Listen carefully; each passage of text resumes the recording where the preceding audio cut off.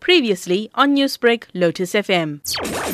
The situation at the moment is calm. All the roads which were closed yesterday, Troy, Cebisile Mkhize, and also the GP, was opened since the police retrieved from the volatile situation which prompted during the raid in the area. Were there any arrests made in this incident? No arrest in this incident, but there were 2-3 people who were reported injured. However, the Provincial Commissioner of South African Police in Gauteng, Lieutenant General Elias Makhubela, condemned the behavior of these foreign nationals in the CBD who are unlawless, and then he's indicating that unlawless cannot go unpunished. So this is what the provincial commissioner is indicating. Can you take us back? What actually led to this riots in Johannesburg yesterday? What led to the incident is that the police were following the information in one building where these counterfeit goods are stored. And when these people realized that the police are going to that particular house, that is where they started